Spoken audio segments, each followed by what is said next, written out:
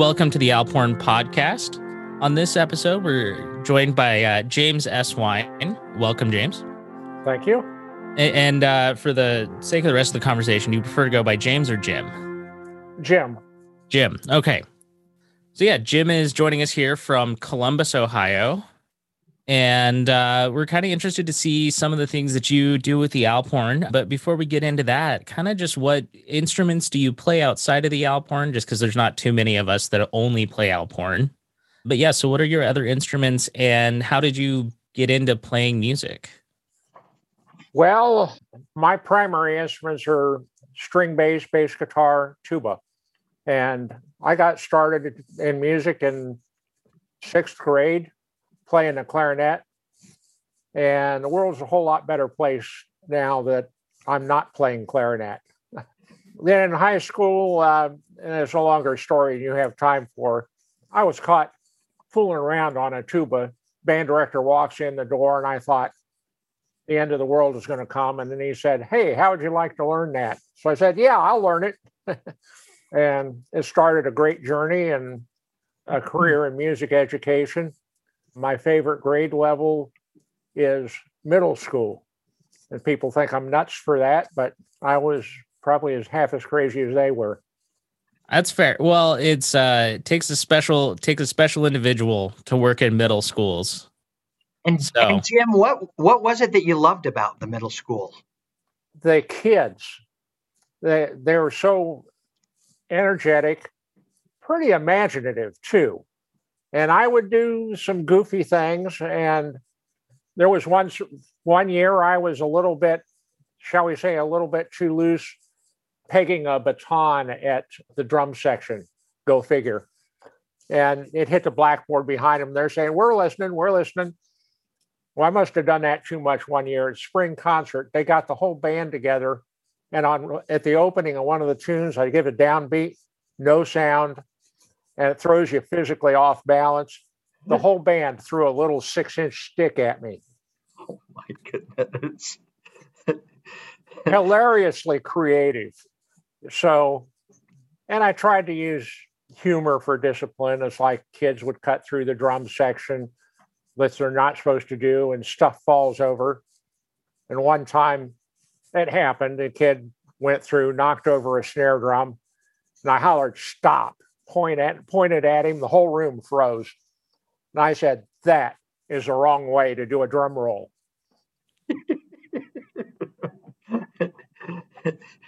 So you got to have fun with it. Yeah, I can remember being that age a little bit, and yeah, if you don't have a little sense of humor, then it's just not gonna go well. Because I don't think anyone likes the teachers that are too serious at any age, but especially in the middle school range. So what was it that kind of made you want to go into music education in the first place? Like, what was the inspiration behind that career move? That's difficult to say. I kind of fell into it. I started out music major in college at Ohio State University. And I started out thinking, I'm going to be a professional tuba player. Well, about a couple of years into it, every new tuba player we got into the School of Music was placed ahead of me in band. That sent a real strong message. So I gravitated towards music education. And the more I got into it, the student teaching and everything, the more I liked it. I started out doing just all elementary schools. And I'd have 10 elementary schools to cover in a week, just teaching fifth and sixth grade beginners. Loved it. And then through some changes in the school system, I got assigned to a junior high, which became a middle school, and stuck with it. I even had while I was at the middle school, I had a high school job offered to me, like on a platter. "Hey, we'd like you to start playing or directing at the high school." It was mid-school year. And I think I surprised him. I said, "No, I like it where I'm at." I can imagine that was a little bit of a shock because I'm assuming for most education systems that would be seen as a pretty clear, just a raise and a promotion. There we go. But yeah, like I said, I admire you enjoying and sticking with working with kids, especially at the younger part, and instilling kind of the basis for continuing on in music. Because I think that's one of the hardest things to do. And it's very admirable to teach any course in middle school, but especially, for our purposes of music and arts, having someone who's dedicated to giving them a good structure at the beginning, and it makes the whole journey of musicianship easier from there. Well, I've had a lot of fun of it. Fair number of my students have gone on professionally or are actively playing as amateurs, and that's really cool. So we'll kind of carry on a little bit. And when I was kind of going through and doing some research, I kind of came across a story that you were with a German-speaking choir on a tour in Austria. Is that where you were introduced to the Alphorn, or is that where you kind of first got your hands on one, at least? First got my hands on one. We happened to be there during the summer solstice, and the way it wasn't a tour company. We worked it out with an Austrian national who we knew very well, and he got us out into the community. So we're up in the mountains, summer solstice. Their thing is, come midnight, they light bonfires across the top of the mountains, all through the area. And then, of course, the Alphorns play. And we were at another time that I liked the sound then. But another time, we were at a bar out in the mountains in the middle of nowhere. And there are a couple of Alphorns leaning against a post, and they let the tourists try it out. So I tried out Alphorn, and I was just ripping around on it, being a brass player, just having fun with it. And next thing I know, one of the locals comes up and gets my attention. He runs into the bar and gets a little book of manuscript, handwritten music, and we started playing duets together. Now, neither one of us had the other's language, but we just had a blast. And I think that's what first got me going. Then later in the same trip, we met an instrument maker who made hammered dulcimers, what I call a country harp, the smaller harp, not a full concert harp, and Alphorns. Well, he also had one leaning out against his house outside. He definitely didn't have any English. And everyone's talking and carrying on. And I kind of wandered out to the outside of the house and started playing the instrument. Obviously, he heard me. He got an instrument from his shop and came out, same kind of deal. He had this little book of manuscript, and we start playing duets together. Total blast. He made Alphorns, and I ordered one from him before we got home from that trip. And that was my first Alphorn. Very, very much, I don't think there's any kind of machining on it. Only two pieces, so 6 foot for each piece, crewed by the quality instruments that we have available to us now by that standard. But it got me started.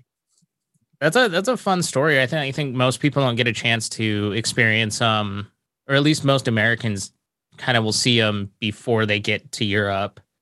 So it's kind of fun to see the other side of that. And I guess what was the time frame of this tour? Like, when did you start playing the Alphorn, or when did you get your first one? Right about 2001. Okay.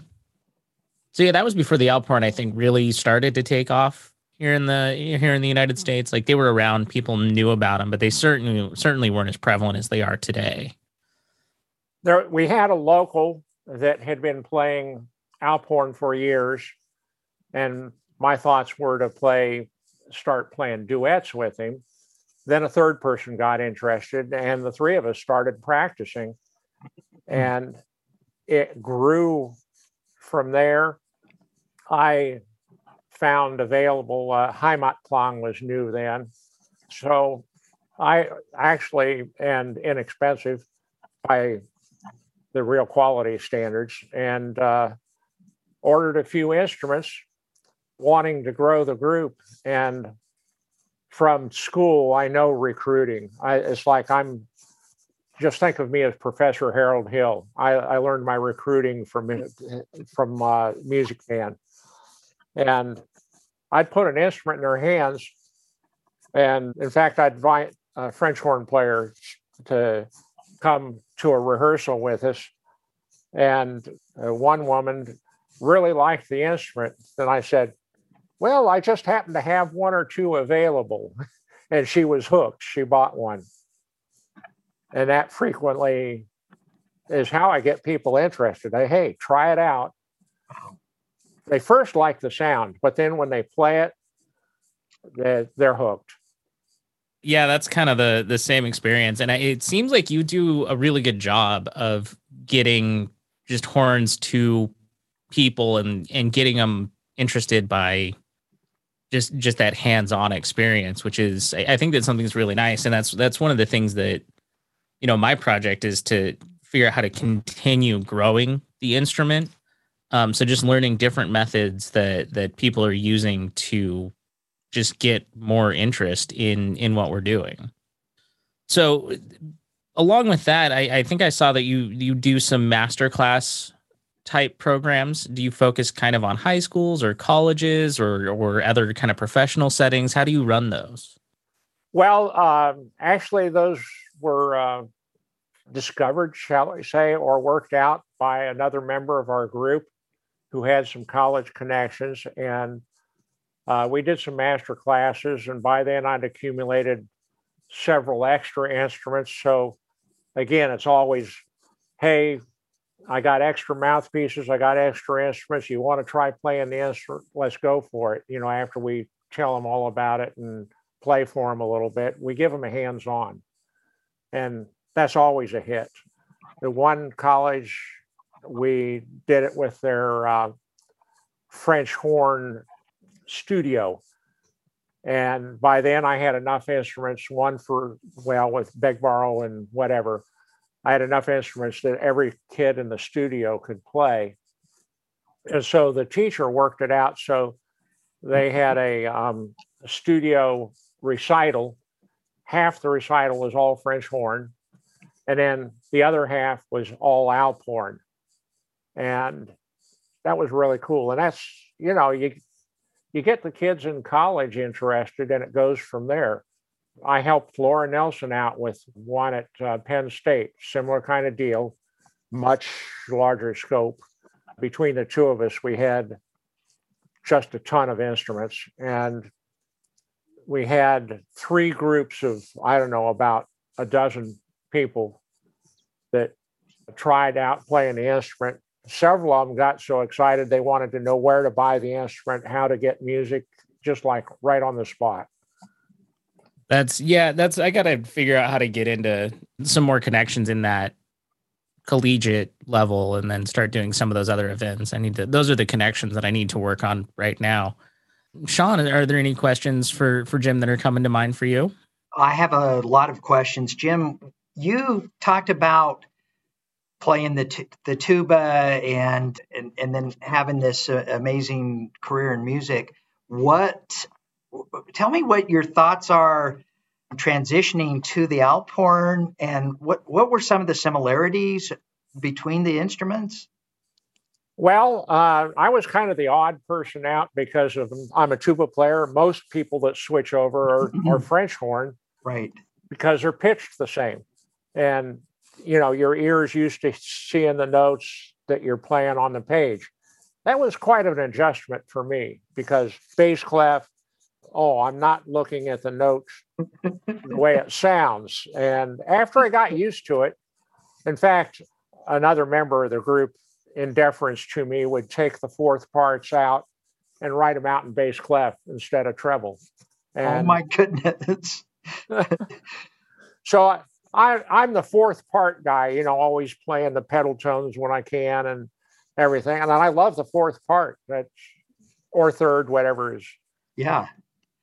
So the similarities between the two, I mean, were there some, was it an easy transition? I mean, obviously you were an accomplished musician at this point, but, and when you talk to your students about using the Alp horn and as a tool, or even pursuing Alp horn as a discipline. How do you approach that? Well, for me, the similarities were get a mouthpiece close to the same size as a tuba mouthpiece, thus always playing the low range stuff.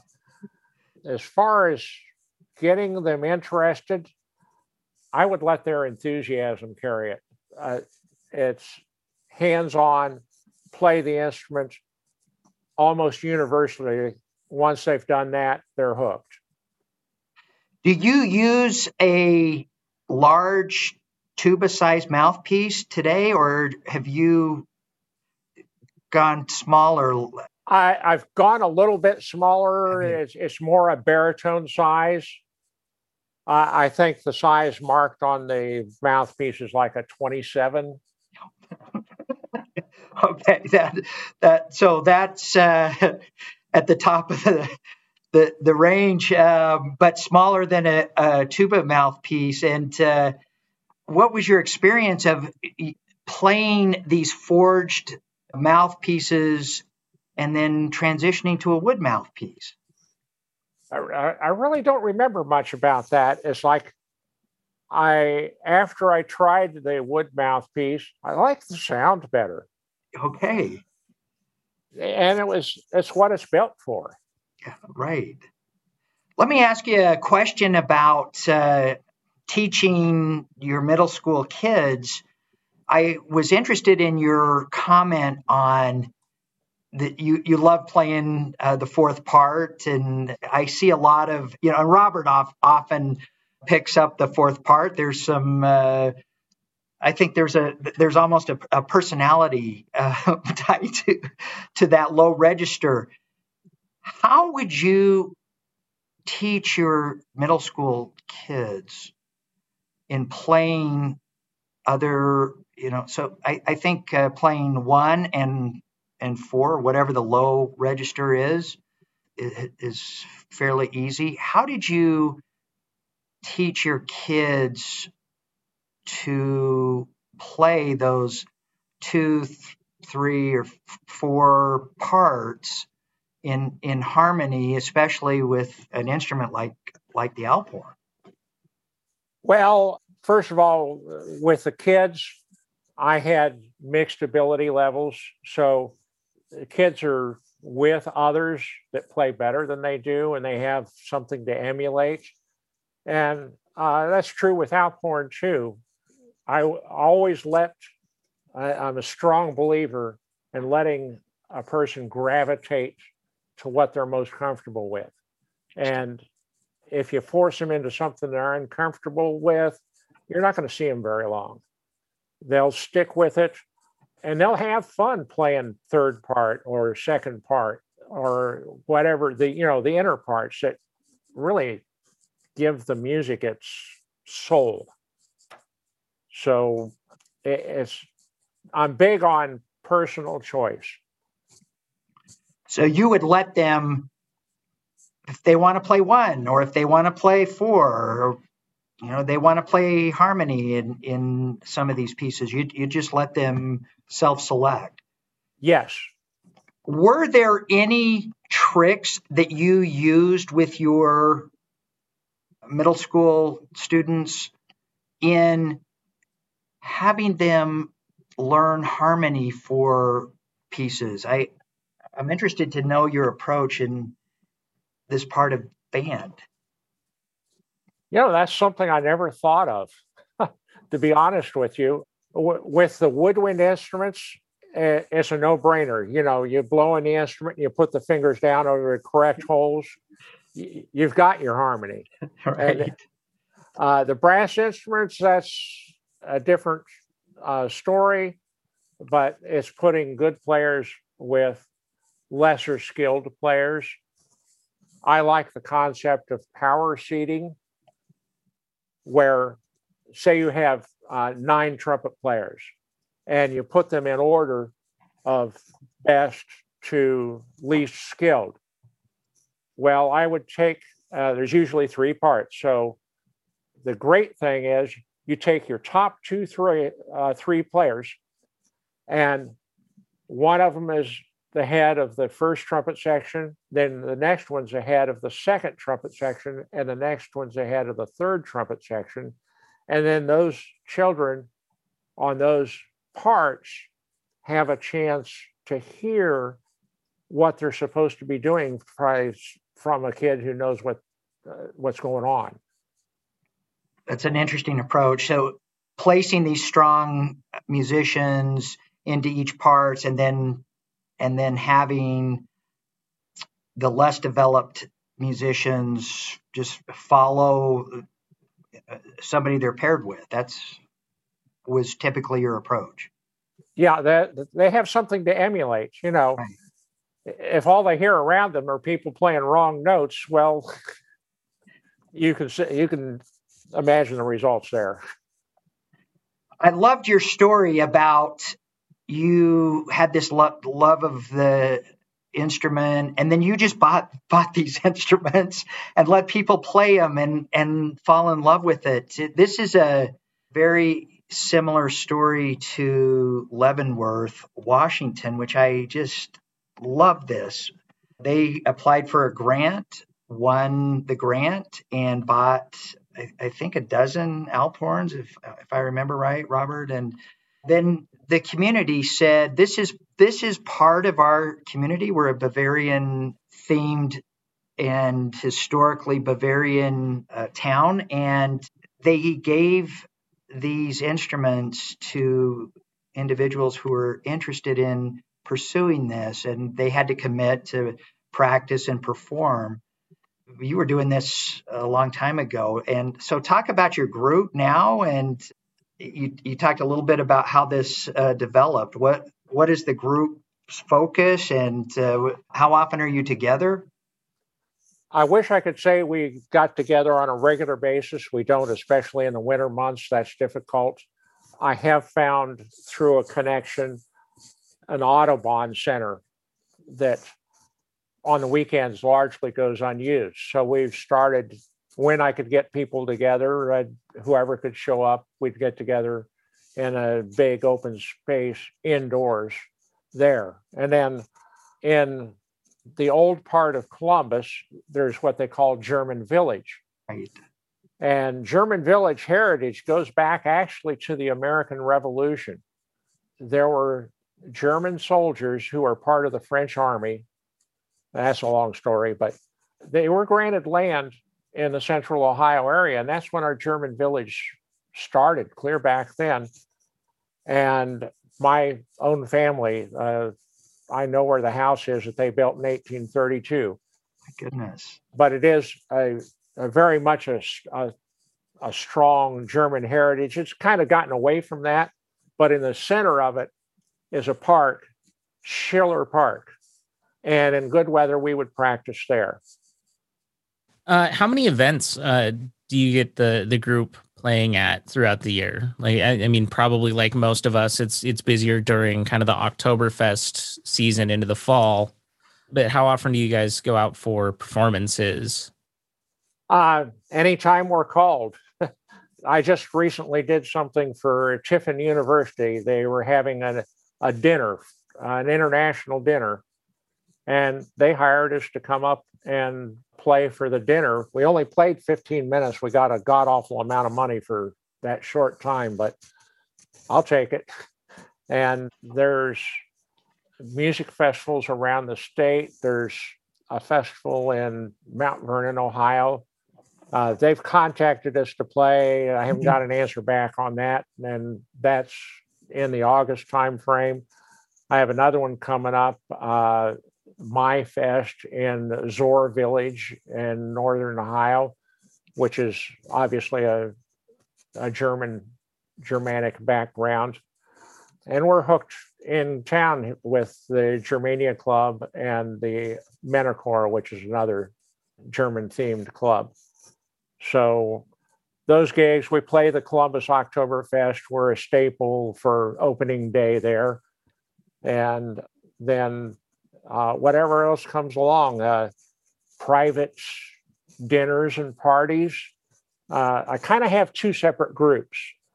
One of them I call Alphorn Grützi. And that's the one that's just all Alphorns. And the other one we call the Ohio Alphorn Band. And that's 2 or 3 Alphorns with an accordion player, just to mix it up and keep it interesting and actually give the Alphorn players a chance to let the lips rest. What does Grützi mean? Greetings. Alphorn greetings. Yes. Okay, I love that. Well, and you're right. The German culture is so strong in Columbus and throughout the Midwest. I've spent a lot of time in Columbus, and they are proud of their German heritage. So we have a festival that we started doing almost as soon as I started playing in Sugar Creek, Ohio. They have an annual Swiss festival. And we first, 2 or 3 of us, when that's all there were, would go up with the Swiss choir. Well, we grew, the Swiss choir is kind of shrunk, and then it ends up with just us. And now that's our go-to big event every year. We're like regulars. Every time they have a festival, we'll get our largest turnout, and I'll have anywhere from 12 to 14 Alphorns there for that. That is fantastic. This is kind of circling back and kind of breaking the chain of where the conversation was going. But you mentioned on Alphorn liking the feel of the wooden mouthpiece, which with Alphorn, it tends to kind of be more in sync. But have you ever messed around with the idea of using wooden tuba mouthpieces? Is that something that you've ever experimented with? Never even thought of it.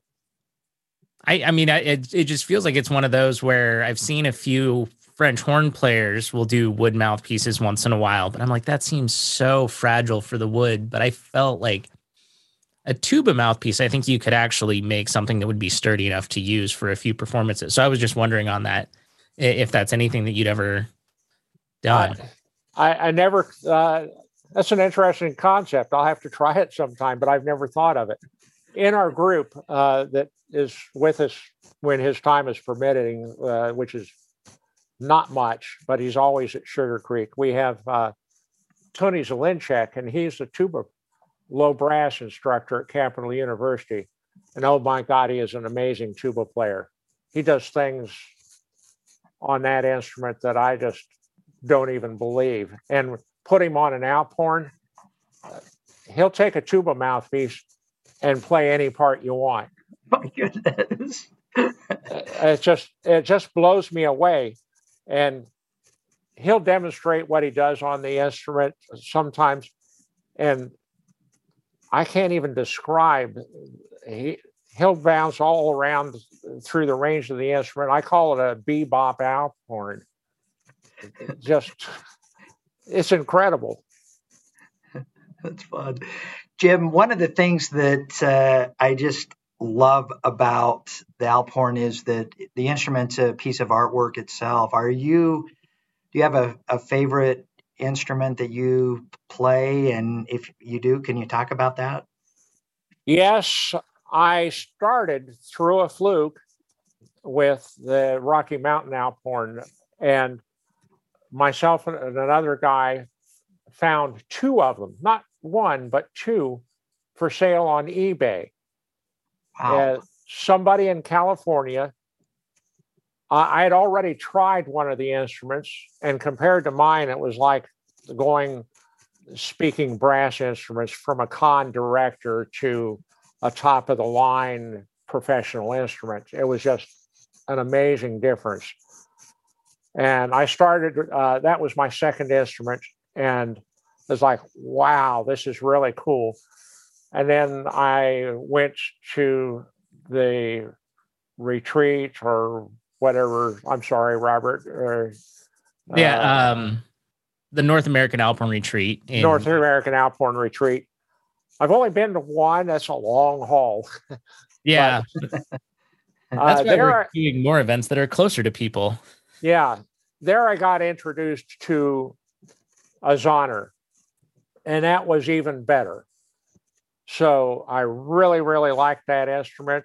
very well built. It suits the kind of playing I like to do with the third and fourth parts, and it's even easier to play than the Rocky Mountain horn. But then I couldn't let well enough alone because the horn comes through with no decoration whatsoever. So Tony can tell you this. You may not have seen it.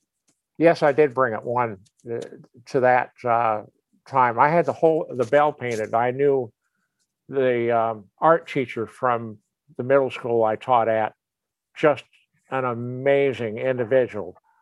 I said, I'd like you to paint up the bell. And I said, here's the space you got to deal with. Do anything you want with it. Well, she painted the entire bell from where the rattan stopped out to include inside it. Oh my goodness. She actually painted an eagle inside the opening of the bell, and just anything Austrian or Swiss themed. She had, that's their national bird too, and kind of like some mountain scenes and such. I thought is this too much? Well, definitely not in Sean's book. No. So one of the things I've been doing for several years now is collecting the bell artwork. I think I have 200 photos now of the different bell pieces that I've collected over the last several years, and so I'm fascinated by that. And I did the same thing. I had one of my favorite artists commissioned her to paint the bell, and I'm in love with it. Oh yeah. So is this Zonner instrument is what you primarily play now? Yes. And it's your favorite instrument. I think it's so fascinating to see this emotional connection that these Alphorn artists develop with their instrument, and it's emotional for them. Yeah. Well, and back to the Sugar Creek Festival, I had a former member of our group who used to live in German Village, and he moved out of state, he's 500 miles away. And this last summer, he came up for Sugar Creek, made the trip. And of course, for Laura Nelson, she's Northwest Pennsylvania. That's not exactly a short trip for her either, her and her husband. Jim, yeah. Do you have any favorite pieces of Alphorn history or trivia that you can share? One of the things, there's several things I like, is I call it's the instrument's in tune with nature. And I've not had this happen to me personally, but I've talked to others who have. I'll start with Laura Nelson. She was in Switzerland, and she was going to compete, and she was off out in the boonies somewhere practicing. And she said when this happened, it kind of blew her, it freaked her out. So she's playing a while, and cattle started to gather around the fence line. A similar instance with one of other players in our group, where they were out in a wooded area playing, and some deer came to the edge of the field, and I don't know how else to describe it. They just stood there transfixed. It's just something about the sound of the instrument and the overtones that make that unique sound that's just, like I say, in tune with nature. It's just amazing. And we hear these stories all the time, and both Robert and I have experienced this firsthand.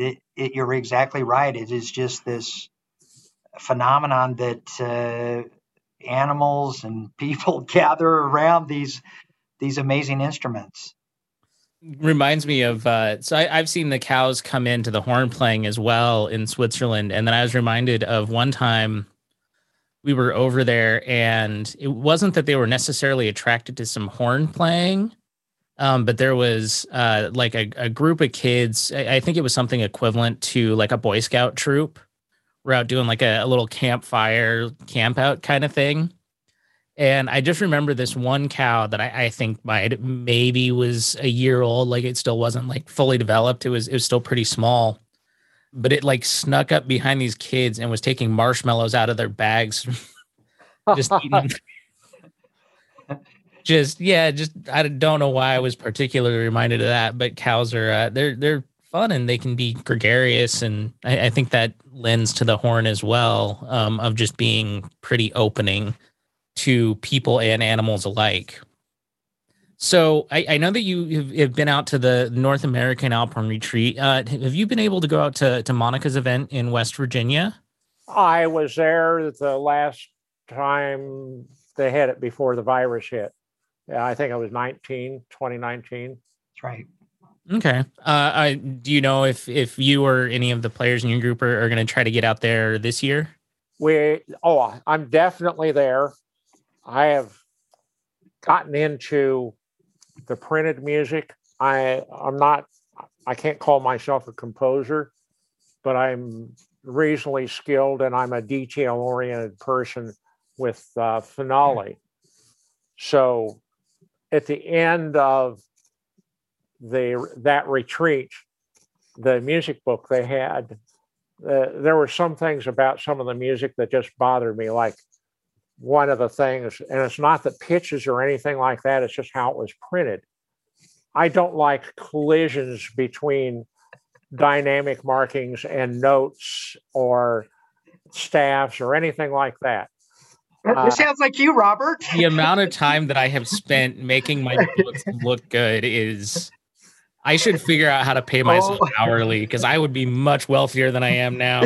This sounds like you. Oh, it's just so. I started out and I just offered, hey, let me clean up this music for you. Will you let me? And they said, okay, go for it. So now with Laura, we're putting together another book for this summer. And I think both of us are gotten a little bit carried away, because right now we're talking putting 50 titles in this book. Wow. That should be enough for the event. That should be enough. My thoughts are, hey, better too much than too little, and you have all kinds of skill levels there. And we let them take the book with them, so they got something to do, to work with, and they gravitate to what they want to do. I've gotten into another thing with bitonal Alphorn. Now that kind of bends my mind and my ear, especially when you think music theory. Yeah, I can't think about it. I can play them okay, but if I think about it, it doesn't work. Yeah, it's just like, it's different. So one of the things I like to do in notating the music is the melody line bounces between different parts. So if you only have two parts, you'll see the melody notes in the first and second part just back and forth. If it's three parts, it expands sometimes that way. I hated these little X's and crosses that they'd used for that. It's just cluttered up the music. It took me a long time and an incredibly amount of time to pull off. But I figured out how to make those notes a different color. Wow. Mm. And I did a book of duets for Laura where she did one bitonal tune. And in that book, the melody notes are in red. Wow. So they're you can clearly see what they are. If you just want to really know what the melody is and what's going with it, it's right there. And then that got me to thinking that's a dangerous thing. music has gotten away from color. It's just black and white. Well, I found out with the music program Finale, when you're creating the music, it does expressions in one color. It does, I think green is one color, and then another one is red for whatever, like crescendos, decrescendos, that sort of thing. And I thought, why shouldn't we put the color in the music all together? That's how music started with illuminated manuscripts. Yes. Why not go back to that? So that's my current passion. I want to put, of course, it's expensive to print, but oh my goodness, the visual just knocks your socks off. I am so excited to hear you talk about this. One of my goals this year was to completely memorize 40 pieces. That was my objective. And I have been working closely with Natalie Grana on some music theory. And one of the things that has really helped me in memorizing these pieces is to color the phrase, color repeats. And when I think about the color in my mind, it really helps me, like almost like a roadmap, think about looking at a piece and saying, okay, this phrase repeats, this measure repeats, this measure is similar. And that color for me is so valuable. It has been incredible in helping me memorize these pieces. That's an amazing point of view. I never thought of it that way. I started to think about this music as like a roadmap. And I hear, I've heard Jim Hobson and Bill Hobson and other, Robert, you've talked about this as well, looking at a piece of music like a roadmap. Well, I've been thinking about that. How do I navigate a piece of music like looking at a map and memorizing the map? I needed that color to help me do that, replicate this where I can just say, okay, this phrase repeats, this measure repeats, this is the movement and dynamics through color. It's really helped me in memorizing these pieces. So I've never heard anybody else who said, oh, I'm in love with taking and making this music colorful. I think it's taken it to the next level, really. Love this. It's really, especially where you have two parts on one staff and they're right squeezed together. Right. And sometimes the notes cross. Right. You do what, and it's easy in Finale because they have this layer thing. Yep, that's right. So you can assign a different color to each layer. And in that situation, it just pops right out at you. This is the second part. This is the first part. I worked on cleaning up a piece of music written by a Swiss guy who came to the Monica's thing in Jean-Michel Beiner. Yep. And he wrote a thing, it was Irish music on Alphorn. It's really hard. And he had all kinds of special instructions about play this part the first time, but not the second time, and that sort of thing. I couldn't help out with color there, but it took me a long time with his music, which is another pet peeve of mine with Alphorn music. Don't make it any more than 2 pages. 3 pages is a killer. So I've become pretty good at shrinking and fitting, and I've met my match a couple of times, but Robert, Jim is your doppelganger. There's one that I finally have, and this is not for one of my camp books, but just for kind of my personal books to have for the band. and I have been fighting with this one piece, trying to get it onto one page, and like it all repeats, but it's pretty close. And I'm just like, I keep going like back and forth and like talking to everyone else is like, okay, do this, do that. And then I'm like, I think I got to the point where I'm just like, I'm just going to put it on 2 pages and through compose it and stop worrying about it. I think 2 pages is a reasonable limit because it's easy to flip over if you're holding it in your hand, which we frequently do.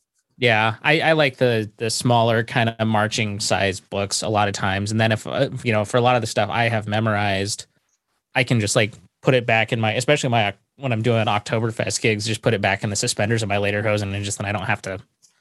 That is really convenient, but I put everything on 8.5 by 11. Yeah. Okay. Wow. Yeah.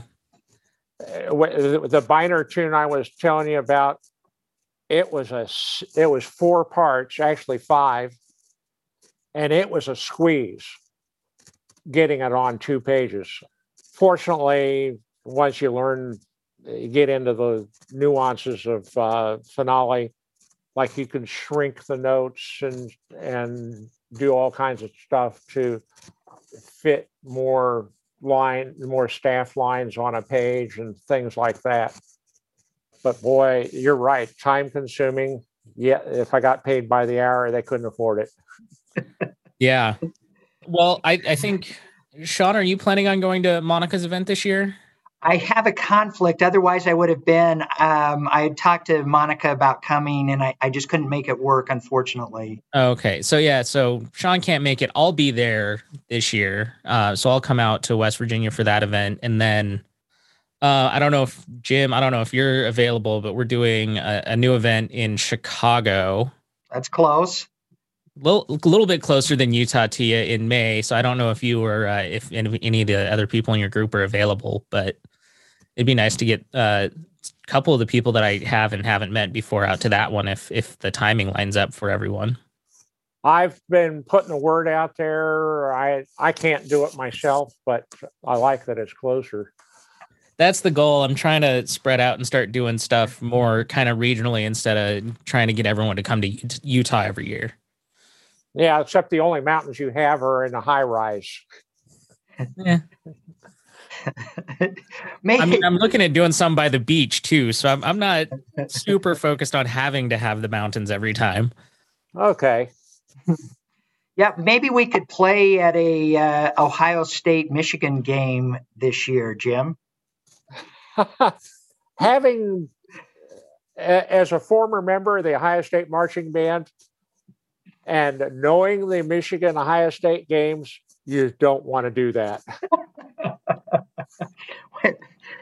I was my last year in the band.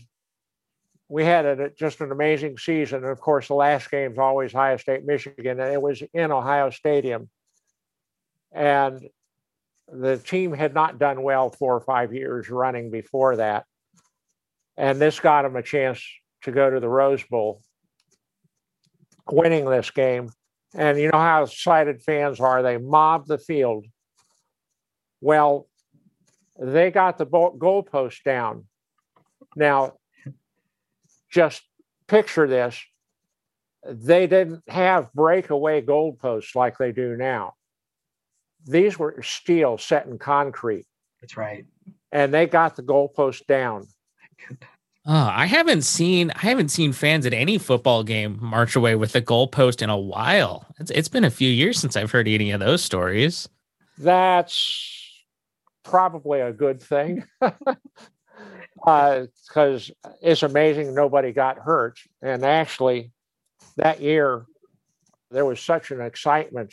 They took the goalpost from Ohio State University all the way down High Street to the State House. My goodness. Oh, my goodness. They and band members were there trying to give them a focus so the things didn't get too wild. And for an event like that, that's good. I can't call it an event. For a happening like that, an amazing that there wasn't the normal collateral damage to the community in all these crazy people. The police blocked off the streets so they could do it. It kept them from going into the side streets and stuff like this. One of our sousaphone players had too much to drink and fell down on his horn, and it was a new horn. Band director was not a happy camper. But yeah, that was a crazy, crazy, crazy time. So do you get to? Are you still a fan of college football, or did you kind of let that fall away after you were done with the band there? I follow the band and I follow the team. I can't afford the tickets. Oh yeah, it's crazy. Even with the number that they sell, it's crazy expensive. Well, my Utes tried to give you some what for in the Rose Bowl this year, but didn't quite get it done. So I gotta congratulate Ohio State on that one. And it's not real fun being on the losing end of an instant classic game, but it was still fun to watch. Yeah, the year we were out there, we played USC, and the heavy quarterback on the other team, USC, was O.J. Simpson. Wow. So, and obviously we won that game. That's right. Hey, Jim, as we wrap this up, is there any particular piece that you love playing on the Alphorn? Is there a piece that is really your piece that you always play? My personal favorite is Degenhauser Tall Blues. And I can't remember the composer's name. I've been in touch with Tony trying to get books of this guy's works. Most of the stuff he does, I like. It's not what you'd call traditional Alphorn. It's bluesy. He has a polka. Mandavalser is another one of his. I'm shooting from the hip now. I can't think of the others. And I'd have to shuffle through my music to find a name for the composer. But it just seems like there isn't anything that he does that I really don't like. I centered on that Degenhauser Tall Blues, and in 2019, I brought extra books because Monica let us say, "Oh, you got some music you like," and the group really liked it. I mean, it's just a fun piece of music. Awesome. I need to start getting an order of books put together, so I'll see if I can find something. If I can find them, I'll let you know. Get in touch with me because there is a web page for publisher on one of the pages that I got from who knows where that was unauthorized copy. Yeah. But there's a web page there, and you can follow that, and you'll find his stuff. Okay. And then, yeah, I'll do that, and then I'll see if I can find things and try to make sure that we're getting as much. I like to get as much direct from the composers as possible. So see what I can find as I start doing research on getting some other books ordered. Jim, thank you so much for joining us today. I look forward to seeing you out in West Virginia in a couple months. For the listeners, thank you for listening to this episode of the Alphorn Podcast.